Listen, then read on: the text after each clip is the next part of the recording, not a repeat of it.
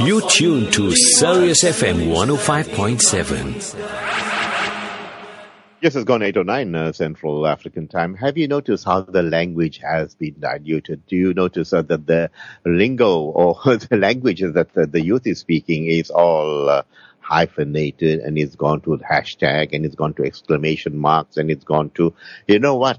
They are losing the essence of speaking properly and having a refined disposition.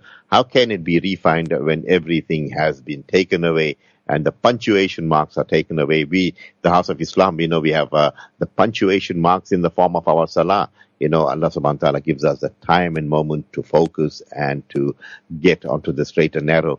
Our youth, no, they don't have anything to look forward to because there's an information explosion and the unlettered youth. And to discuss this issue is our very own Shk Faheem, who is also a director of ILS, Islamic Lifestyle Solution. Shk Faheem, assalamu alaikum wa rahmatullahi wa barakatuh. And tell us how you're doing this fine, beautiful Tuesday morning.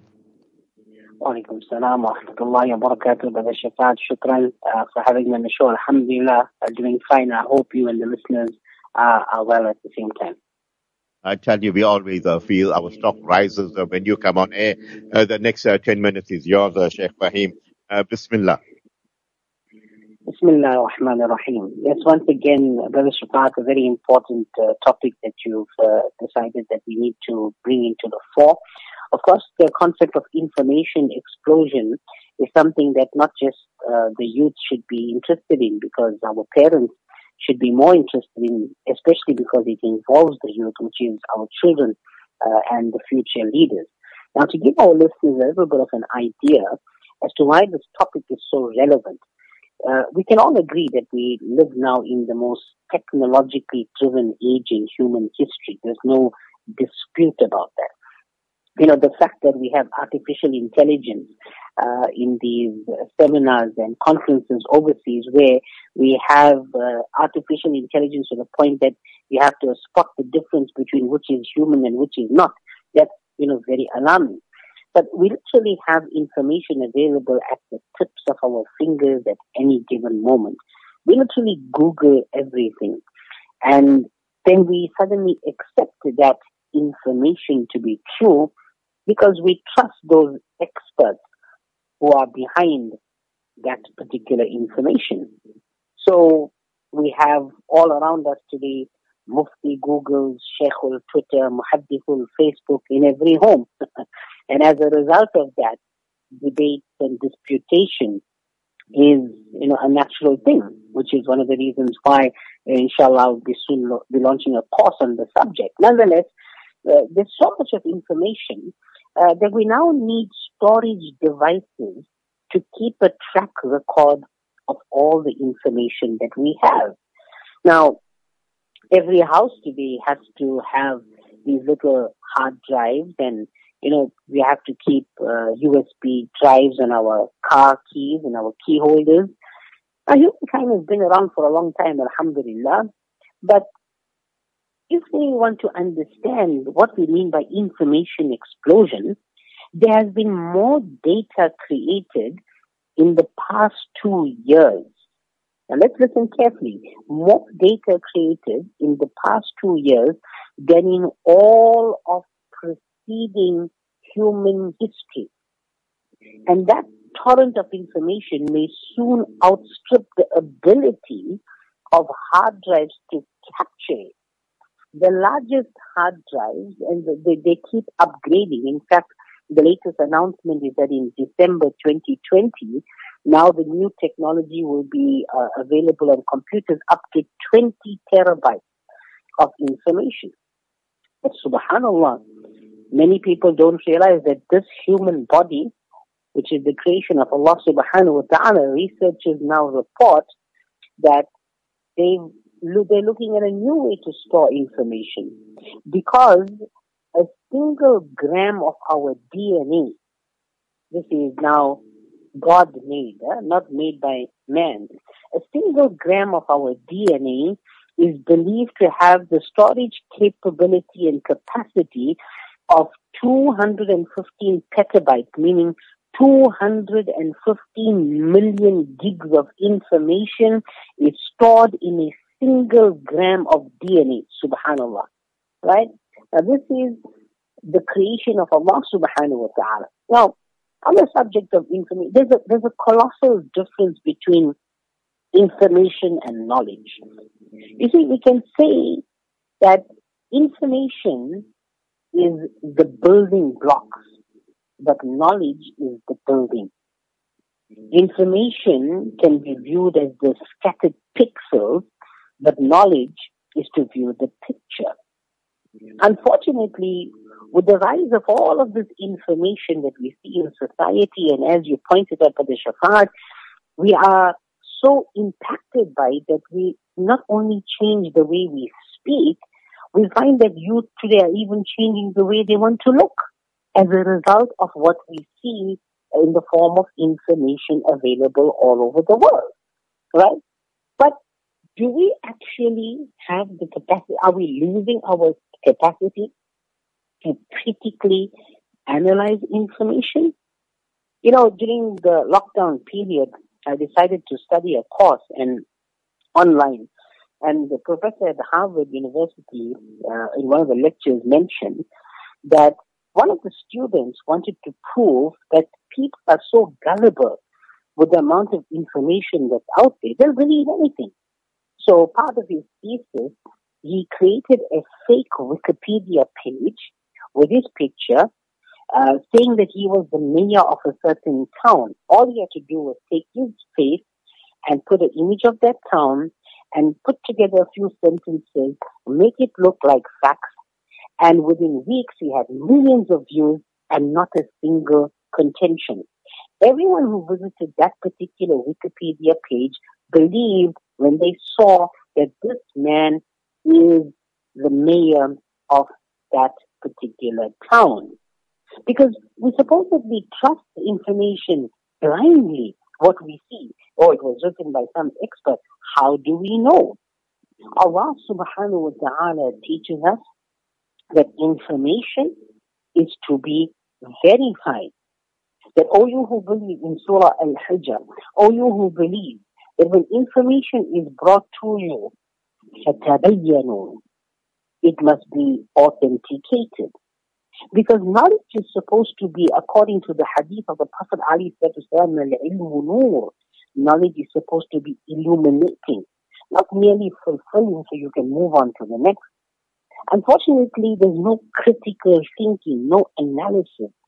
We just accept what we see and we stand by it till the death. So as a result of this now, because everyone has information available, people are becoming what we call autodidacts, self-taught professors in every field. So Islam and Muslims are not an exclusion to this, because we are part and parcel of the global system. So we're lacking critical and objective thinking. But what is the Quranic thought on the subject? And inshallah, late in January, I will be, inshallah, hosting a one-day event on critical thought according to the Islamic tradition. Because it's so imperative right now for us to become people who actually analyze. Allah subhanahu wa ta'ala doesn't want us to just accept what we see blindly. Allah Azza wa Jal wants us to have fikr. He speaks to us about, reflection. He wants us to contemplate. He wants us to ponder. He wants us to analyze. There must be tadabbur.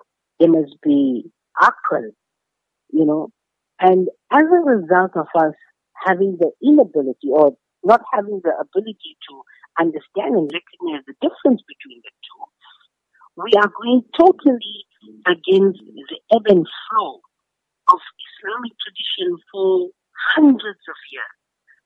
Because Islam has always been a religion that its message spread because of the authenticity and validity of the information presented. But when we as Muslims then take everything to be true without authenticating it, then we ourselves are belying the very tradition that we stand for as truth.